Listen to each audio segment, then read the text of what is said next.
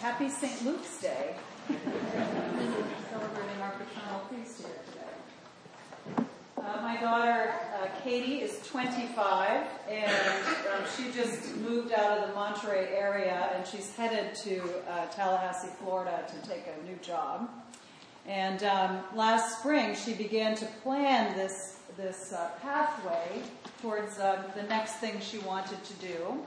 And she said, I'm going to quit my job at the end of September, and then I'm going to take a month-long road trip, and I'm going to start my new job, wherever it's going to be, on November 1st. And in my head, I went, yeah, that's right. Okay. But it exactly works like that, which is pretty cool. And it's a job she really wants in food justice, which is her desired area to work in. But in preparing for this month-long road trip, she put a bed in the back of her Jeep, and she made sure there's a pour-over coffee mechanism in her camping gear.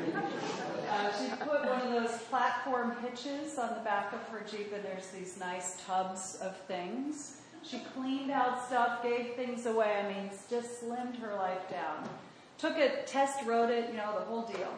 And she left on September 29th, exactly what she said she would, and her trail, her path, is going along beautifully. She went up through Oregon and Washington into Canada, came back down through Montana, through Idaho, and where am I going? Utah, and New Mexico, Colorado. She's there right now in Mexico, and she's going to end up in Texas. Now, she met all these people online because there apparently are a whole lot of young women who take these solo road trips. There's one group called Adventure Barbie.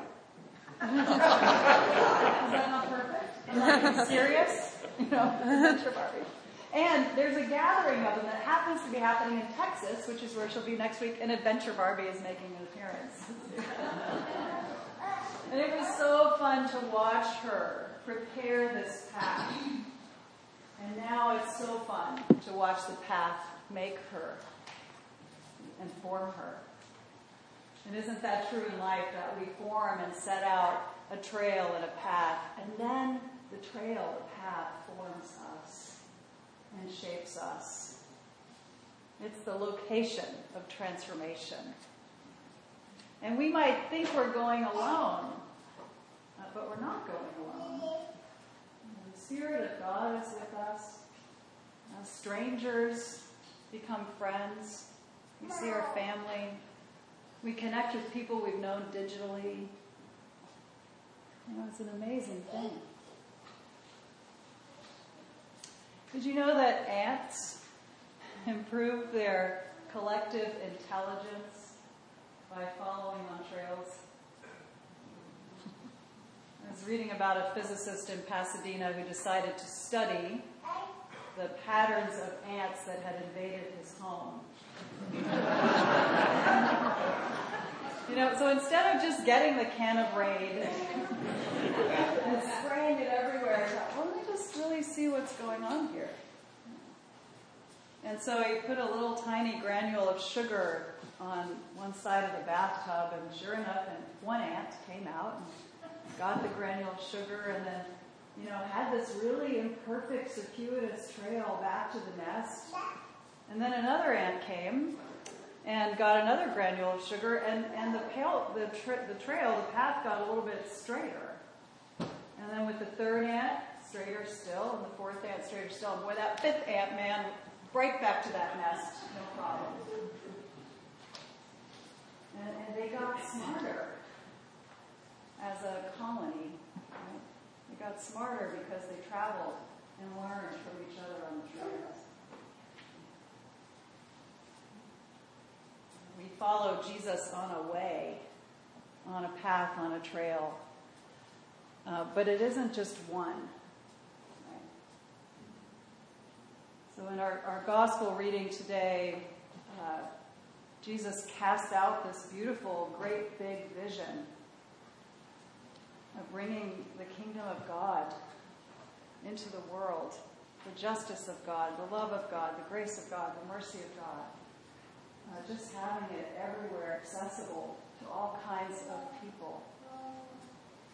And as our collect prays through us today, may we have the power and the love to continue that healing.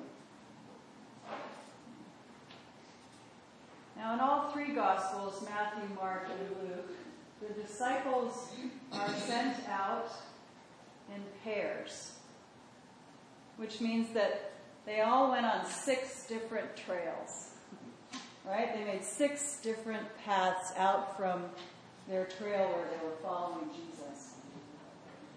But in Luke's Gospel, the 12 go out, but then Jesus sends out 70 in 35 pairs. In some versions, it's 72, so there's one more trail.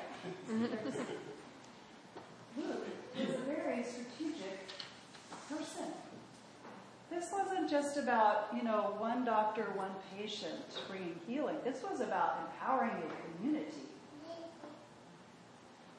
Empowering a community to take the love and the healing of God out in as many places as it could go. And our theology about Christ as eternal is so critical to the strategy. Because the Spirit of God that we know in the Christ is with us all the time on every path and every trail. So the mathematically oriented people in the room could probably count the people in the room, and we have a lot of trails sitting in this room. A lot of pathways in this room. We will go out from this place and go to all different kinds of locations. All different kinds of places. Right outside that door, there are pathways of extreme wealth and extreme poverty. There are pathways of simplicity and pathways of extreme consumerism. There's all kinds of trails and paths. Where do we intersect with them? And do we take the love and the healing of God with us? Do we let that be known on the pathway? Do we connect? And then how does what we learn out there come back in here? How does what we learn in here go back out there?